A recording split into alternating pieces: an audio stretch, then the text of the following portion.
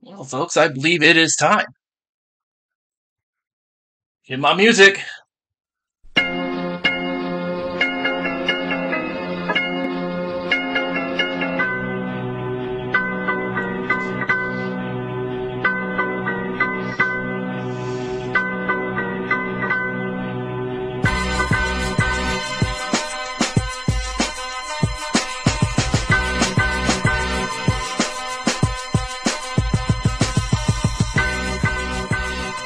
Welcome once again to our annual live New Year's Day episode of the HoriZone Roundtable. I am Bob McDonald.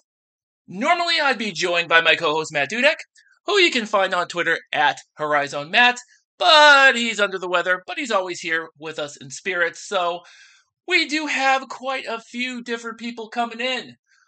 First and foremost, coming live from Milwaukee, right before the Cleveland State-Milwaukee women's game, Kyle Rossi. Welcome, Kyle. Hey, Bob. Glad to be here. Well, just broke the media table, so it's off to a great start. Excellent. Happy New Year. We'll also be joined by John Parker and Blake Schumacher. They're going to jump in a little later on. So, let's see here. Before we get started, Kyle, I have an announcement to make. You probably already know what's going to happen here, but this is for everybody else. So, in August, I had announced that 7 months from now, on August 5th, 2024, I would be stepping down from the HoriZone Roundtable. Well, I am moving that up 4 months. So, the podcast episode will be recording on Sunday, April 6th, during the Final Four weekend. That's going to be my last one. I have a full post on the website the day after, and then that's going to be it for me. Does this mean the end for everyone? Not necessarily. As I stated in August, if there is someone, or someone's really, because there's a lot of things need to do, who would like to take over managing the day-to-day of the site, editorial, social media, well, and all that, this is your time to step up. DMs are open. We have a full job posting on HoriZoneRoundtable.com, and you can email us at HoriZoneRoundtable.com. If none of that happens, well, this really is going to be the end. In that event, all our Patreon subscriptions, and thank you all to the subscribers who have joined us. Your subscriptions will be canceled on April 7th. The website will remain up for a year. The Discord server still going to be managed by Jimmy, so it's still going to be up. But that'll be that. And naturally, I have more to say about that in April. But until then, Kyle, let's get into the games that we play. So, since you're here first, let's talk about the clash of the Titans on Saturday between Green Bay and Cleveland State. Yeah, I mean that's it's. I was kind of thinking about this a little bit, and I talked to Chris Kilsmeyer after every game, and especially this year more than any other year, he keeps saying about continuity. He's trying to build continuity. They're not there yet. They're not where they need to be, and I think really what you saw on Saturday was kind of the clash of the two teams that kind of build their team in different ways. Cleveland State heavily relying on the transfer portal. And not just for role players either. I mean, they with Destiny Leo out there, 5 entirely new starters versus last year right now. So, and you have Green Bay with a bunch of girls from mostly from Wisconsin, some from Minnesota, I guess. But they tend to stay there 4 years. They come up through the system. They have pretty much everybody playing significant minutes. Was there last year as well. So, you look at Cleveland State's record against Green Bay in the regular season versus the Horizon League tournament. And then kind of, there is something to what Chris Kilsmeyer tells me pretty much every day now, that Cleveland State tends to be a better team at the beginning of the year, but Green Bay was certainly more ready to go on Saturday. So I guess it's kind of safe to say, I guess I'm not really telling tales out of school that Green Bay might very well be the best women's basketball team in Wisconsin. You look at the series history over the years. I mean, they own the Badgers for the most part. So yeah, I mean that's Marquette's always really tough. I mean, they've already beat Milwaukee this year. So yeah, I mean it's true a lot of years, and I think it's probably true this year as well. Well, that is true. So what comes up next for Cleveland State? Obviously, you're at Milwaukee today. Yeah. Was honestly, I mean, you mentioned all of that, and you obviously mentioned the departure of Destiny Leo, and we'll probably see her next year because she's clearly going to be a redshirt, so she's going to give headaches to many people next year as well. But she still had her COVID year, regardless of even if she played this full year. She is eligible to redshirt because she got hurt early enough in the season. But I mean, there's you never know year to year in college basketball anymore. But I honestly can't see her going anywhere. So yeah, hopefully we'll see Destiny Leo back and doing her thing next year. So one of the things I have found striking is, in spite of that major absence, is that Cleveland State as a team hasn't really fallen off.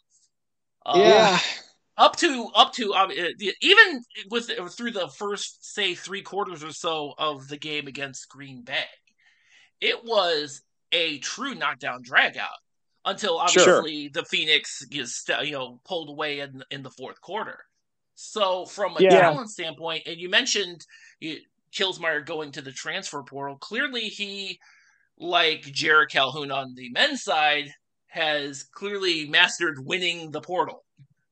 At least in this year, in this regard. It's funny. I mean, I mentioned the portal, but like every year he loses a few players to the portal and he gets a few players, and it seems like every year the talent's gotten a little bit better and better. But I mean, you mentioned Destiny Leo going down, but they got Colby Maples out of Grambling, and she's just fantastic quick first step. She's able to get to the bucket, do a lot of those things. Mickey Purdue kind of took over the starting position.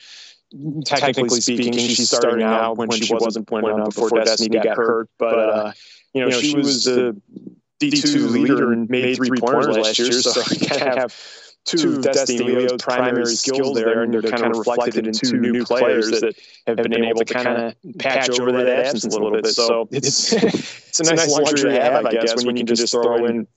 I know John's big on advocating for D2, but you look at Lily Ritz coming in a couple years ago and was one of the best players in the HoriZone. She was like D2 leading rebounder, and you wondered how that would translate. And Mickey Purdue kind of the same thing, where if you're the national leader in D2, you're probably going to be pretty good in D1 too.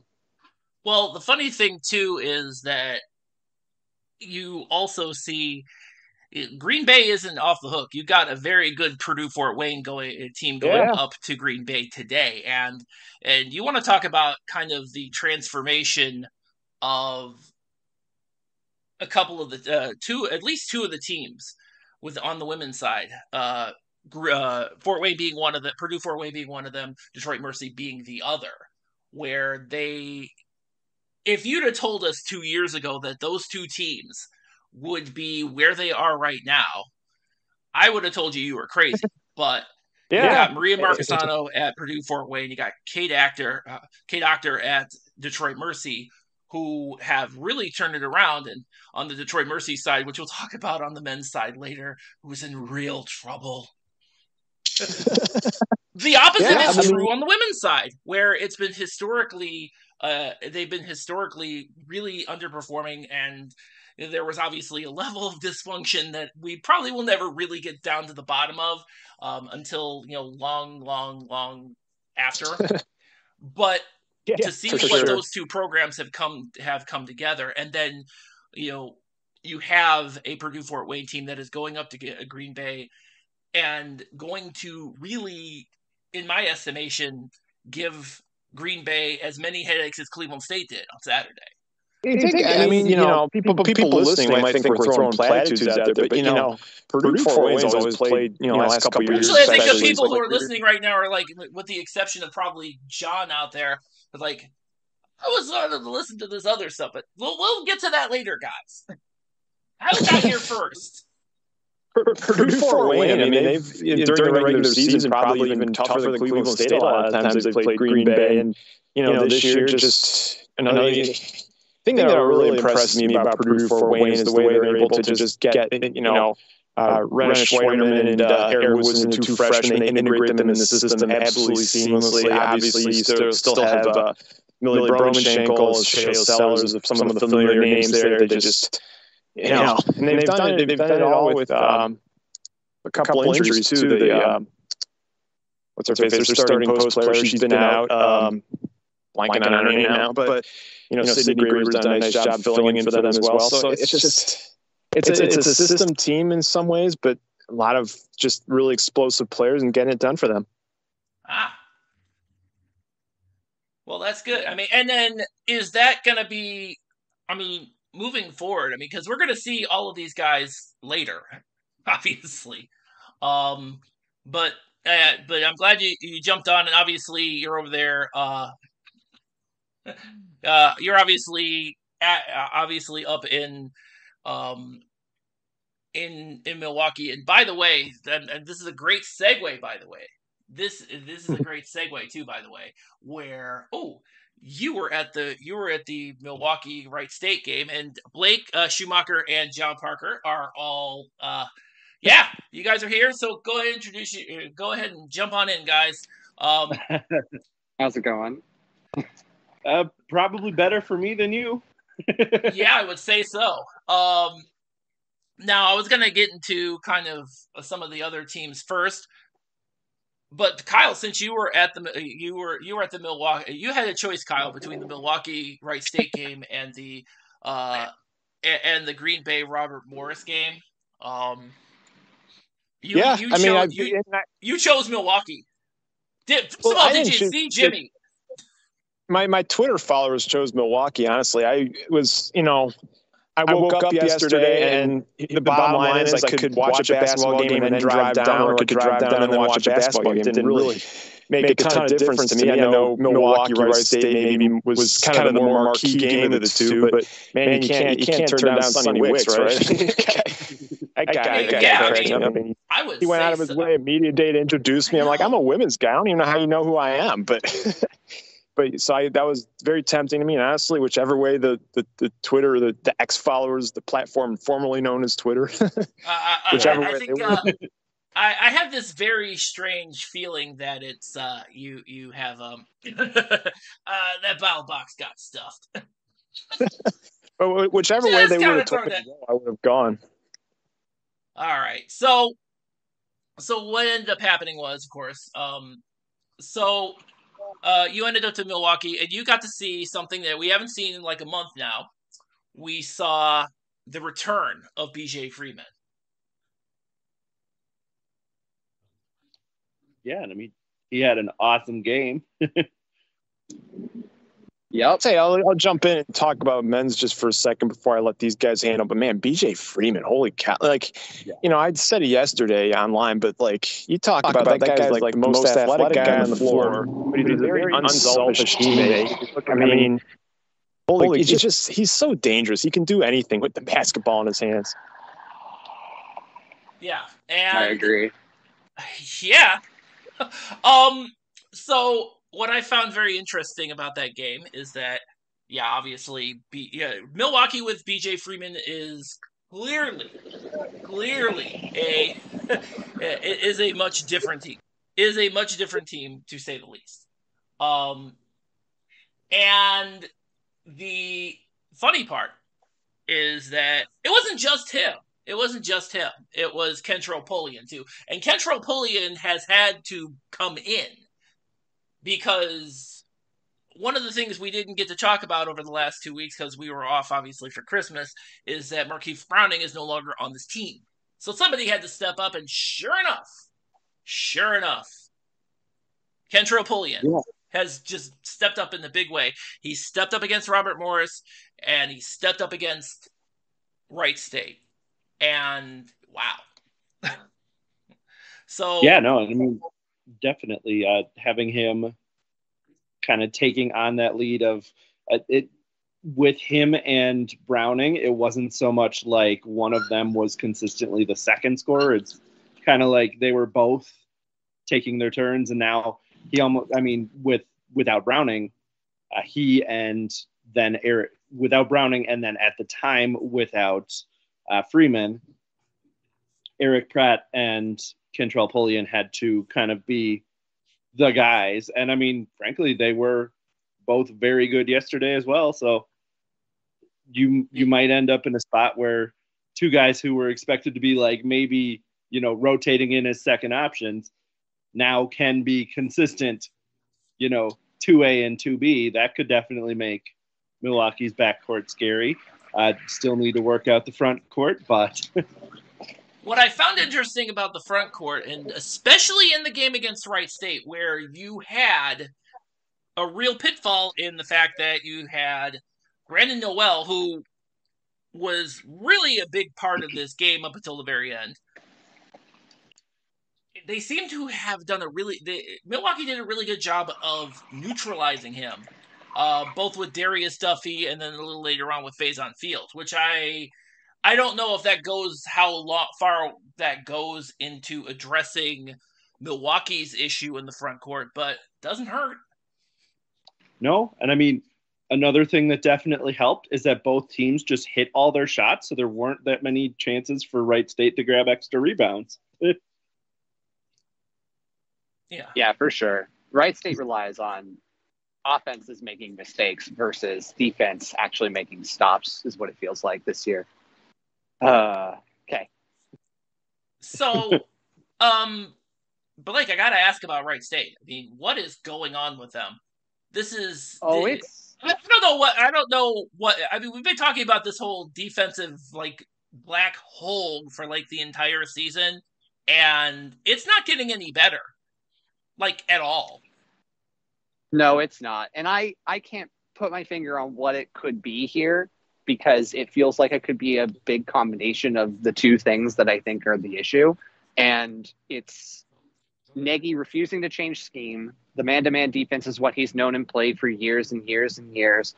And it's players that are not putting out as much energy as they need to on defense versus how they are on offense. You see Trey Calvin and Tanner Holden exploding for points, or Brandon Knoll and AJ Brown muscling their way in for points and things like that on the offensive side.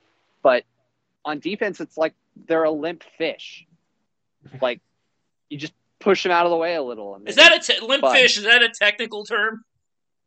That's what I'm going to call it. It's limp fish. I don't really fault that logic, really. It's insane to me that I think they have one of the nation's best offenses, not top, but top 50-ish. And it's the absolute pits when it comes to defense, and that's costing us games. And no one on either side of the ball has seemingly made any steps to address. I don't know if zone's the correct answer. I don't know if forcing players out that can't play defense is the answer. I don't know what it is, but it's very frustrating. Yeah, I would say so, and it's starting. I've noticed that it's getting a little frustrating for Wright State fans too. I mean, they're doing for sure. last couple of games they've been doing their best Detroit Mercy fan impersonation. Holy crap! Right. I'll say this about Wright State fans: we're spoiled. I don't know. Nagy's a great coach, and I think he's he's been probably exposed one of the the best last we've few ever seasons, had. though. He really has. Yeah, it's insane. I can't put my finger on it. But normally, he doesn't have this problem. This is a level of unacceptable that we're not willing to hear about. Going Clearly. 1-2 in the league again is just frustrating to no end. Yeah. Well, I gotta say this, since Wright State also played Green Bay. Oh my God, John Dirt is in our YouTube chat right now. He did remind us that Cleveland State and Wright State are playing on Thursday night on ESPN2. We'll talk about Cleveland State a little later on because they scared the crap out of me on Sunday. But I want to actually talk. I actually want to talk about how Wright State's lost weekend, it appears, in Wisconsin started with Green Bay. And honestly, realistically, we were really hoping that we really kind of were really high on Sonny Wicks at the beginning. We were probably a little higher than most people were like the official poll that the official HoriZone League poll that picked Green Bay last. Like Detroit Mercy just wasn't sitting there, just dysfunctional. I totally agree with that. Yeah. Like you didn't even know who was on their team, but we're not going to pick them last. But wow. And Eric Haslam over at Metrics on Twitter, I didn't even realize this at the time, apparently. And I didn't realize this, that Green Bay has won as many games this year in 2023 under Sonny Wicks. He's won more games than the last 2 years of Will Ryan combined. Like, okay. No, period. Oh, right, Yep. right. Period. So, so for Green Bay fans, I know it's a little early to declare the Renaissance complete, but you guys are definitely getting there. Thank God. Can I say one thing about that, though? Sure. Take away Noah Reynolds, who went there because of who more than likely went there because his brother's on the coaching staff. Where are they? That's the one thing I'll say. Take him away. I don't think they're 3-1. Well, I mean, well, yeah. That's true, but how many times have we seen a coaching transition and then they bring in a guy that really makes it makes that team, that transition a lot smoother? I mean, I'll give you the perfect example. Last year, when Daniel Robinson took over for Dennis Gates at Cleveland State, who did he bring in? Tristan Enaruna. Without Tristan Enaruna, where is that Cleveland State team? So, yeah, the beauty of the transfer portal. But I do feel like it's a little bit different when it's a coach's brother. They're going to kick Coach Reynolds out 2 years from now when his brother's out of eligibility? No, of course not. That'd be ridiculous. I mean, well, of course they aren't, obviously. But, I don't know. Yeah. That's the one thing I'll say. With that said, yeah, I mean, they were putrid the last couple of years, and they're very competent this year. Yes, they are. They really are. And that is probably the best part of this whole entire thing, because again, and John, we've talked about this. We talked about this right after Will Ryan got the boot. Is that this is the last 3 years, well, 2.5, obviously, under Will Ryan. Those were the anomaly in the history of Green Bay. Yeah. Those were the anomaly.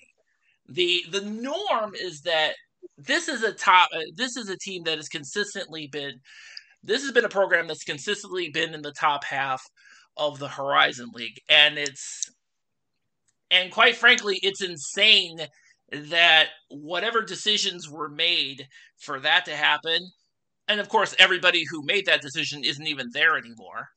No, it's true. It isn't. I mean, you guys missed your opportunity. I told you what I was going to do for you guys. I told you the solid I would do for you guys.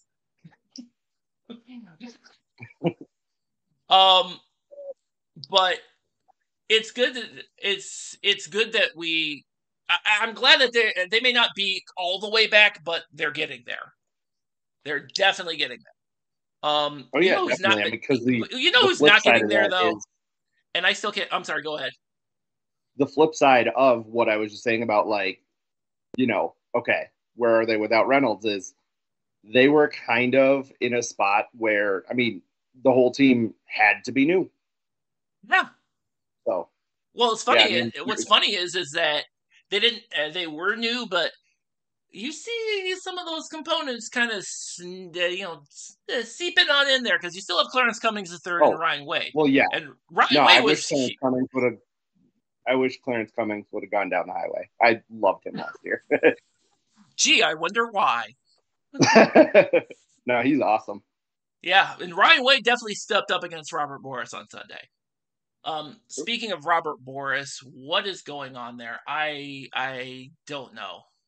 was really hoping to have Scott Meyer on there to explain it, but I don't see that happening today. I'm really sad about that. But yeah, that's what is no. I am so extreme. I've been so disappointed with the way that is shaken out.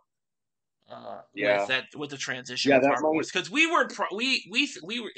I was really hoping to see the Robert Morris that consistently won in the NEC, and that transition has not happened. Yeah, and I don't know. It just seems like a crazy thing that it doesn't make any sense to me. That it's like, holy crap, I don't get it. I do not get it. Not at all. And no, I am at a loss, because this is the team that I absolutely was really hoping was going to be a lot better than they have. And this year it just seems like the bottom's falling off. They can't get anything going. I don't know. I think it might be a situation where we've kind of, I don't even remember if we've talked about it much on the pod or if it was kind of more in just the group chat and stuff, but I think it's kind of, we're more than likely coming up on that time where the coaching change needs to happen. I mean, that seat is getting much warmer. And the funny part is it's weird, because when you talk about Robert, and you look at some of the games that they have lost, and they have been winnable games. Even the Milwaukee game was a winnable game for Robert Morris, but at the end they fizzled out. Yeah. And that was not an isolated incident. When you look at the non-conference, Cornell, winnable game, they didn't win. Delaware, winnable game, they didn't win. Theoretically, this is all of them. Yeah. You look at that schedule up and down, and you see all those winnable games that Robert Morris Wisconsin, was in it. They were in it. Yeah. Exactly. And then they just petered out, and it's a head scratcher. It's really a head scratcher. And the Jacksonville game where the bench clearing brawl, they were up. I believe they were up, or they were close to being up, and they lost it. Also, by the way, I was a little disappointed because the blazer that Andy Toole was rocking during that bench clearing brawl, I'm disappointed he didn't take that with him to Green Bay. That would have been Sonny Wicks had his on. Andy Toole didn't have his on. Very, very disappointing. I was really hoping to see that. No, and then the thing for me with Robert Morris is, my understanding is what they are paying Toole would be like top 5 in the league. So that's a situation where I feel it is a bit different than like an IUPUI, where your next coach is going to be the bottom paid coach in the league. You can go get a guy. Like they can snag a D1 coach. See, for what they're paying Toole. It's interesting you mentioned IUPUI, because we'll talk a little bit about them in a moment. But IUPUI, this transition to IUI seems like I know. Seems like there's something changing with this transition from IUPUI to IUI. One of them being potentially an on-campus venue for athletics. Theoretically, it'll happen. We'll see, I guess, but theoretically that'll happen. But I don't know. I don't know how that shakes out, but I will say this.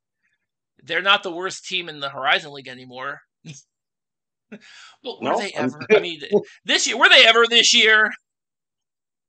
No, they snagged a win over a team that beat Green Bay 5 days later, right out of the gate. So I know. I don't know. I've had them last in the power rankings, but no, that game was that.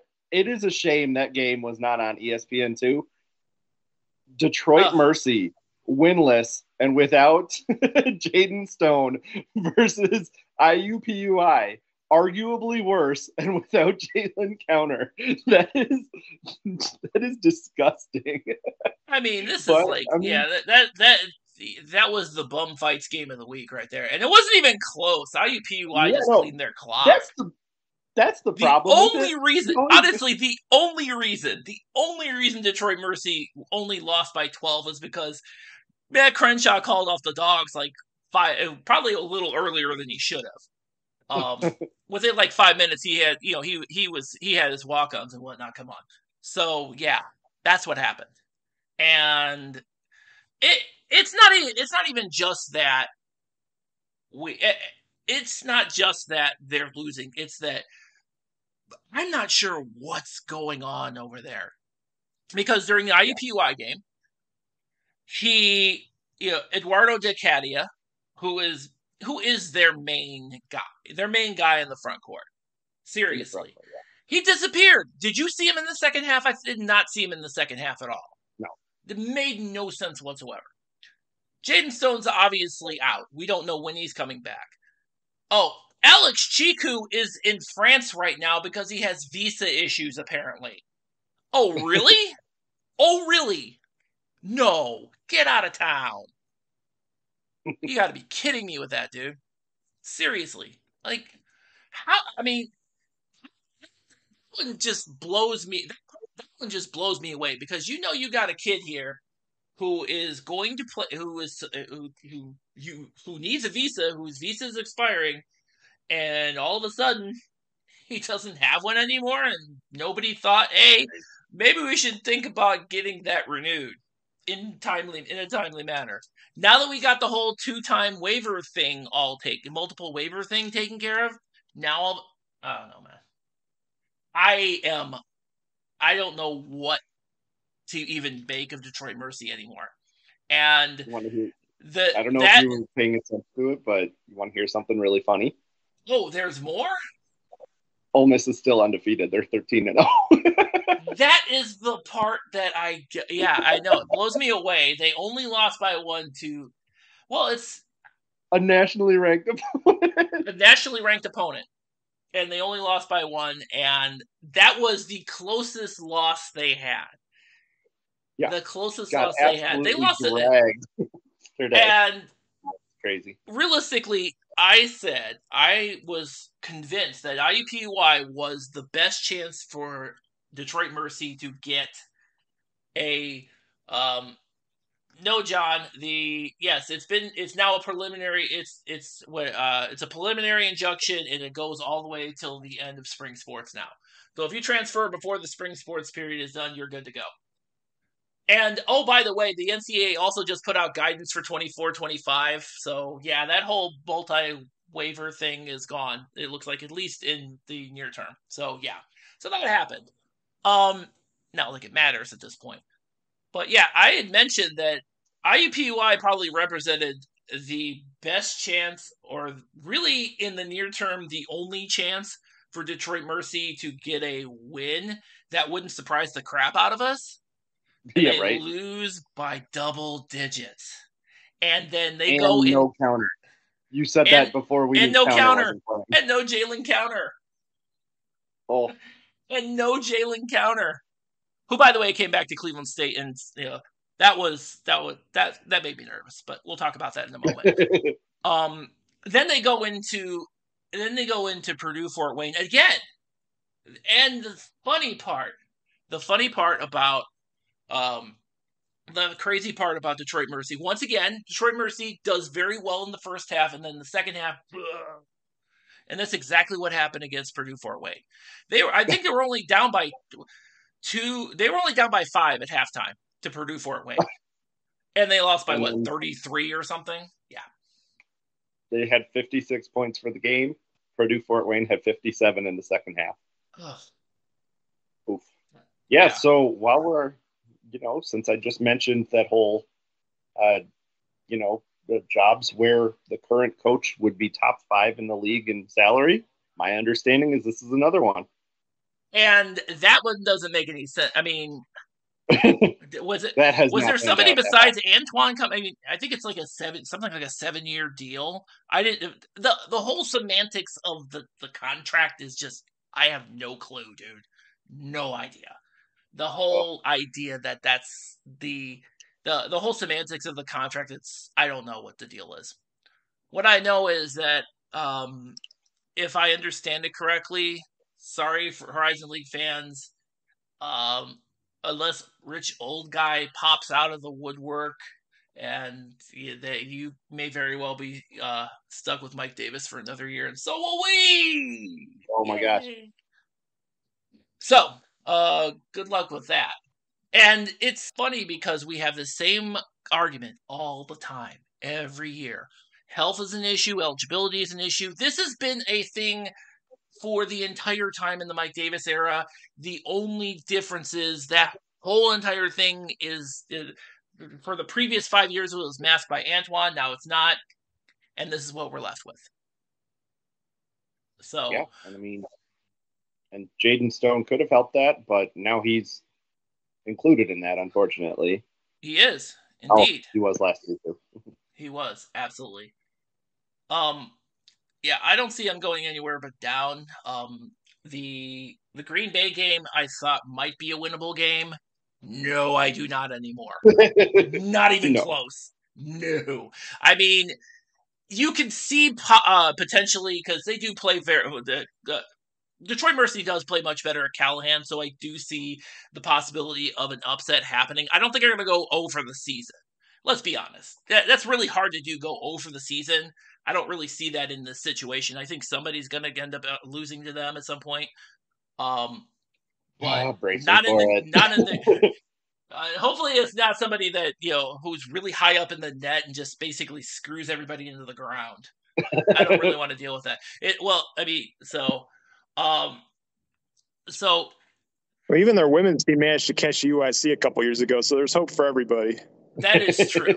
You are correct. Well, UIC. Well, yeah.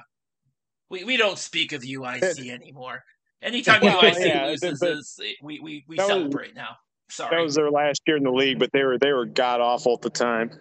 Yeah, they were. Yeah, they were. So, all right. So,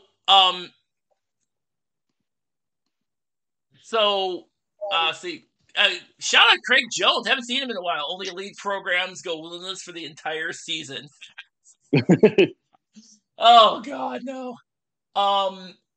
So funny. Oh God.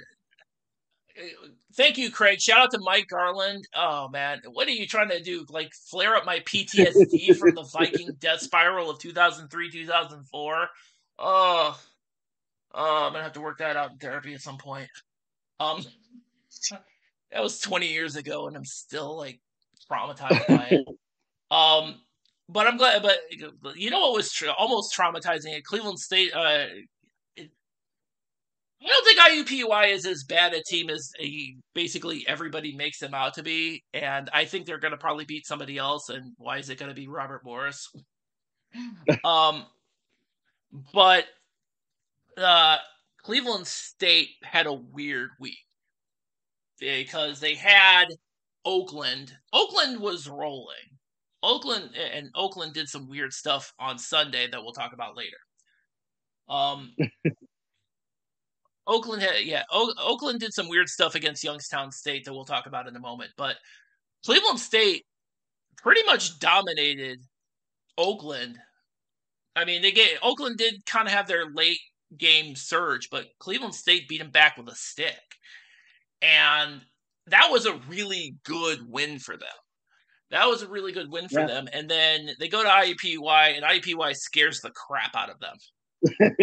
Which it made no sense to me because it really made no sense to me. But of course, Cleveland State did pull it out. Now Cleveland State is 3-1 in the conference now.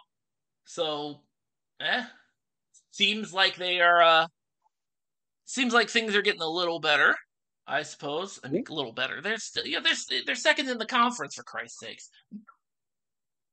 Yeah, no, I gotta work on my open pessimism on that, but no, Cleveland State honestly, it's so weird. Since Debrick went down, they're kind of on a tear. They are. Yeah, I think this is like they've won 4 in a row. They've won 4 in a row. They beat Bradley. They beat Bradley, which means they beat Ryan Wardle. Yeah. So, yes.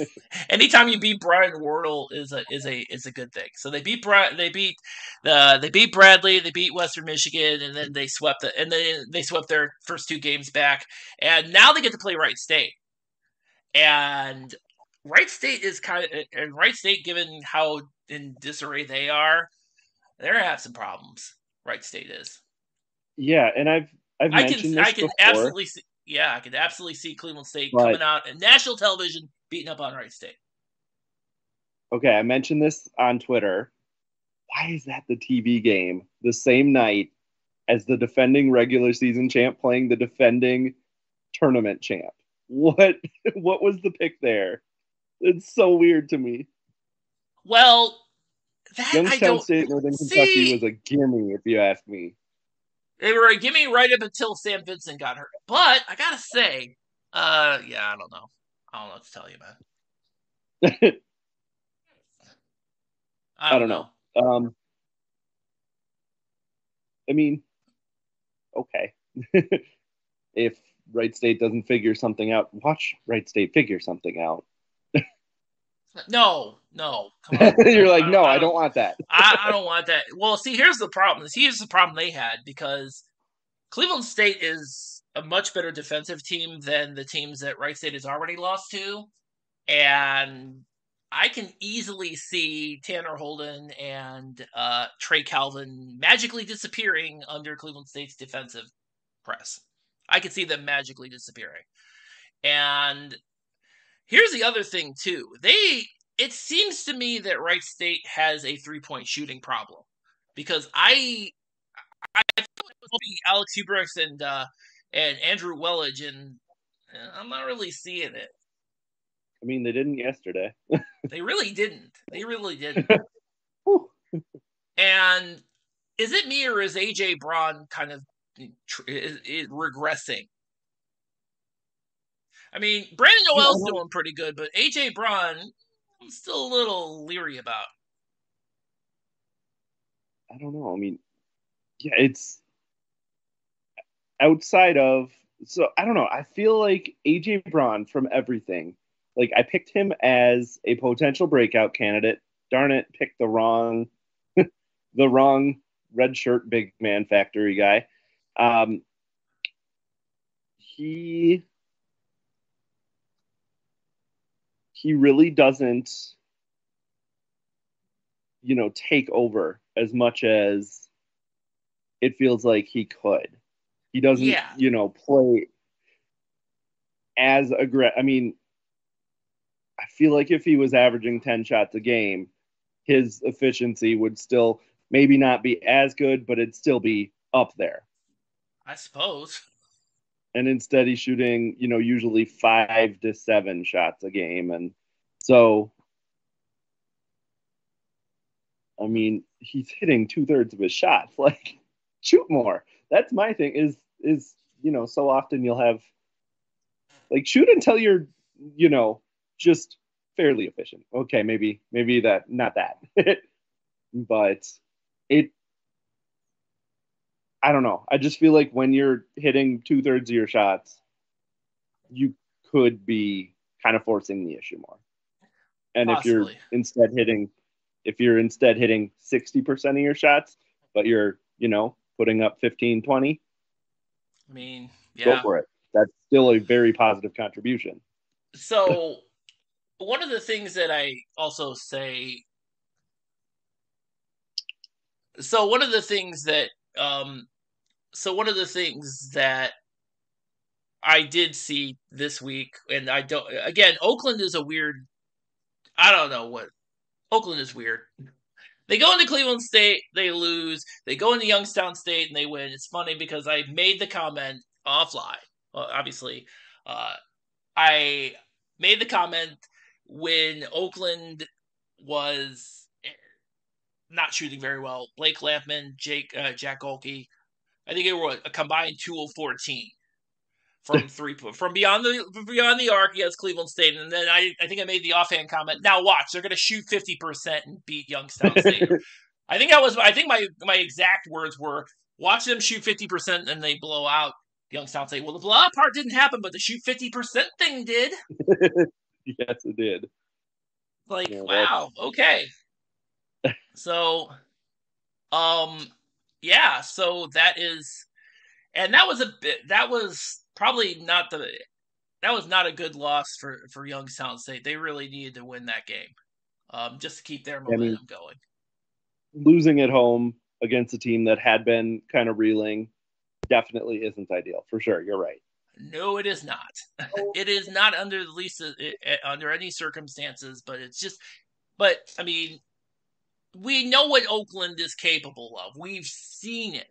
It. We just haven't seen it recently.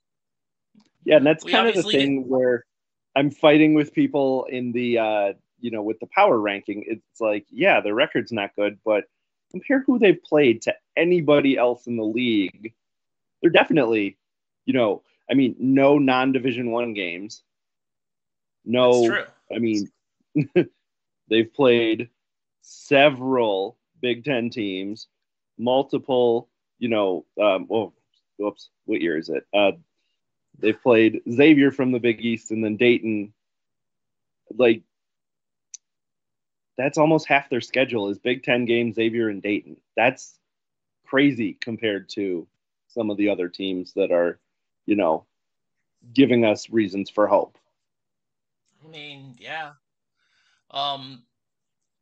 So I want to talk about Northern Kentucky because they did lose to Purdue Fort Wayne. We'll kind of get into a summary of Purdue Fort Wayne because late near the end of the end here. But Northern Kentucky, obviously they have the Sam Vincent injury. Up to that point, they definitely had a shot of coming up against a Purdue Fort Wayne, against an Oakland, Youngstown State, Cleveland State. I don't know about what that looks like now, because not only do you have probably the best defensive player in the HoriZone League, but also with Northern Kentucky, Sam Vincent was doing a lot of the ball handling too. Yeah. And now that you have one less ball handler for Northern Kentucky, you are putting so much more on Michael Bradley, who was coming off the bench. Yeah. No, and I mean, it's definitely, that really, that injury completely changed. It's interesting because on paper, it completely changed it. And then, I don't know. No, I mean, it completely changed their outlook. Because he is just such an important piece and, important piece of the offense, important really piece of the defense. Yeah, and now that you take that out, I mean, what does that leave you? I mean, Northern Kentucky is still a decent ball club, but are they in the upper? Are they at the upper? Are they able to compete at the top of the HoriZone League at this moment in time? It doesn't look like it. It just doesn't look like it. I think they have a real issue in that. That's a huge component to lose. It really is. Yeah. One thing I will say,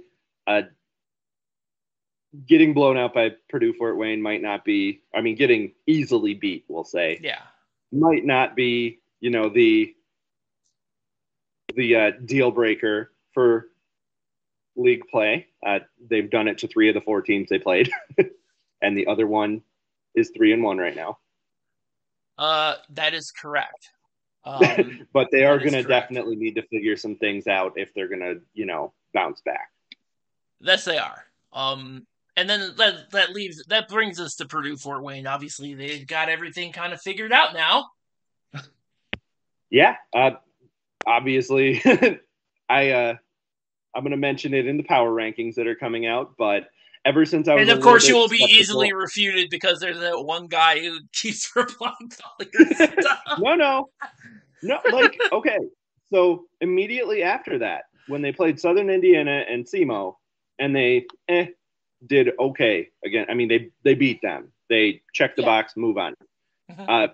They played Bethune-Cookman, another team that's similar to like Texas A&M Commerce, who they blew out early in the year. Beat them by 21. We're good.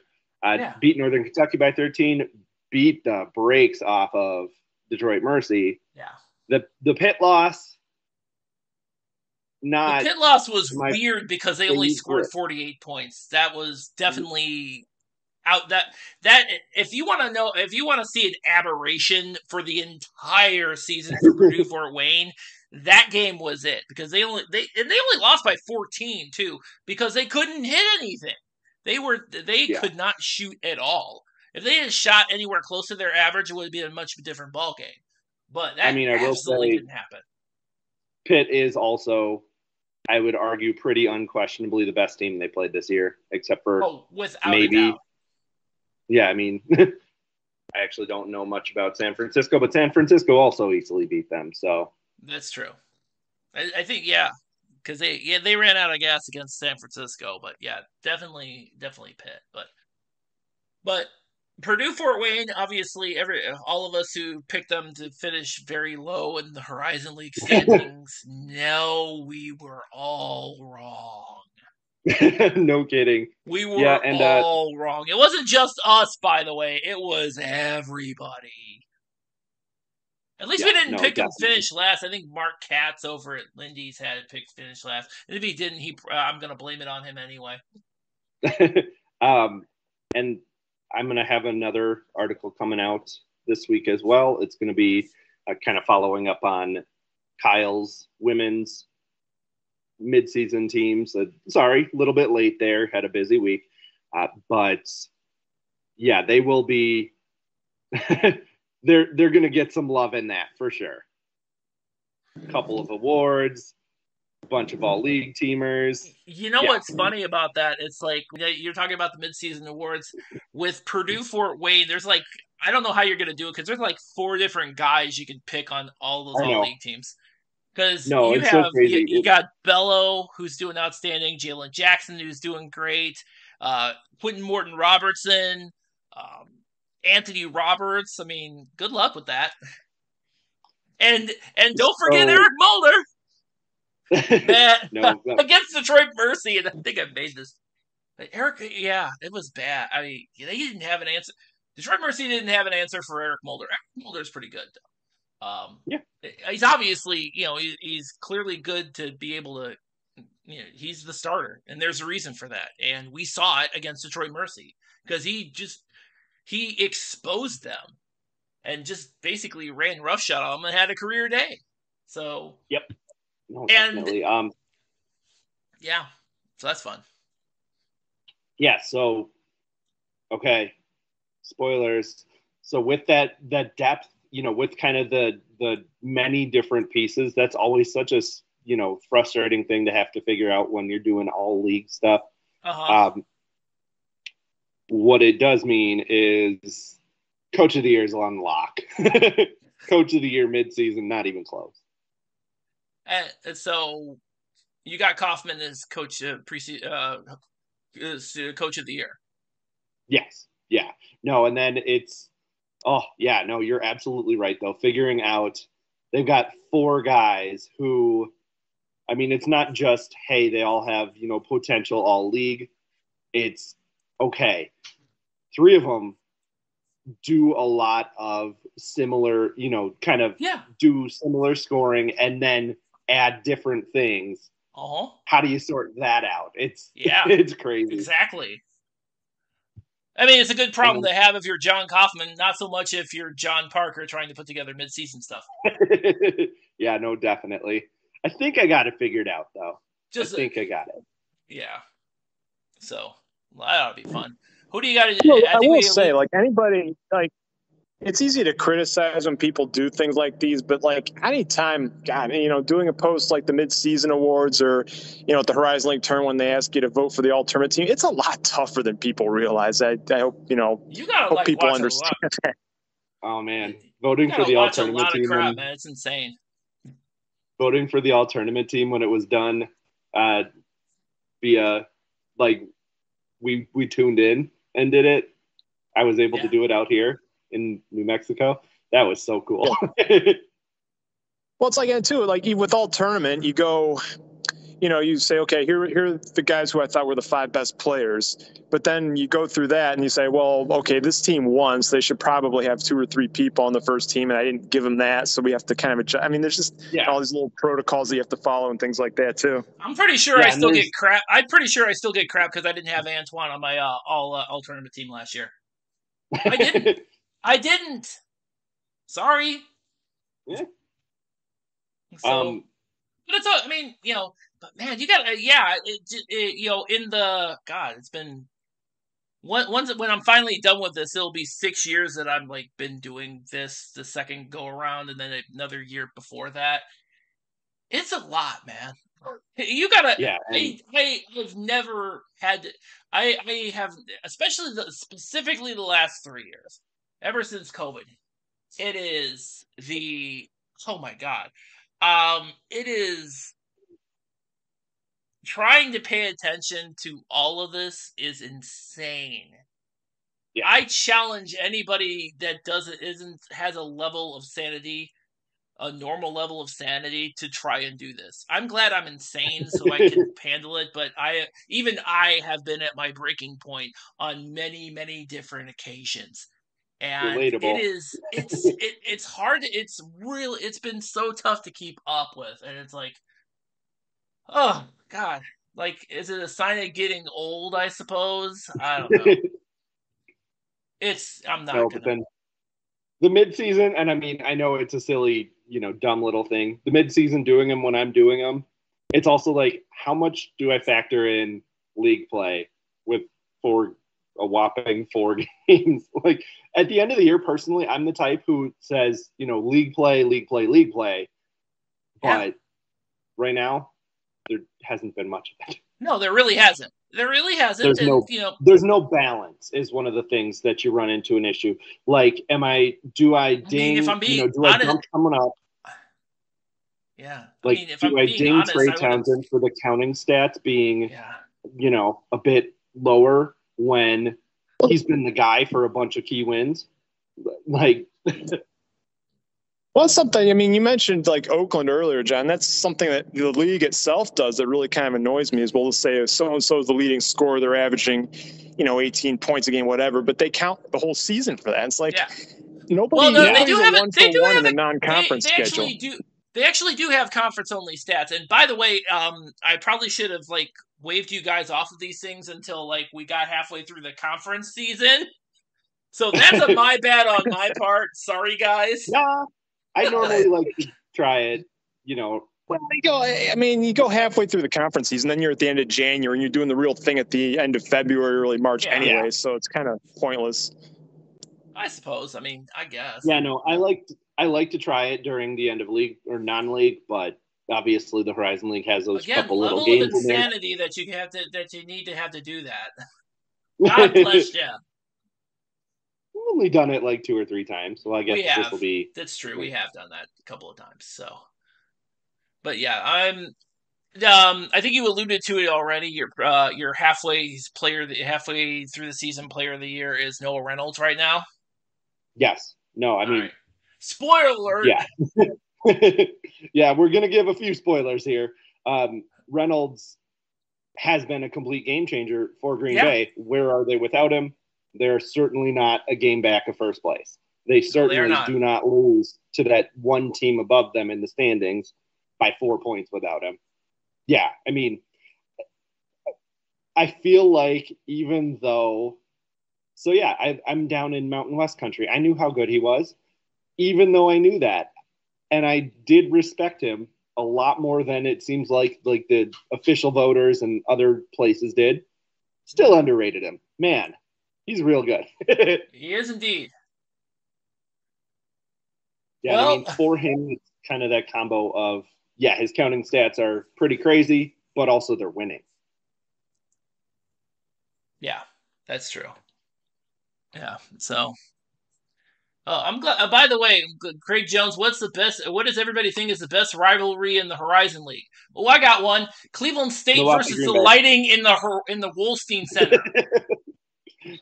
Okay, that one's second, but Milwaukee, Green Bay, of course.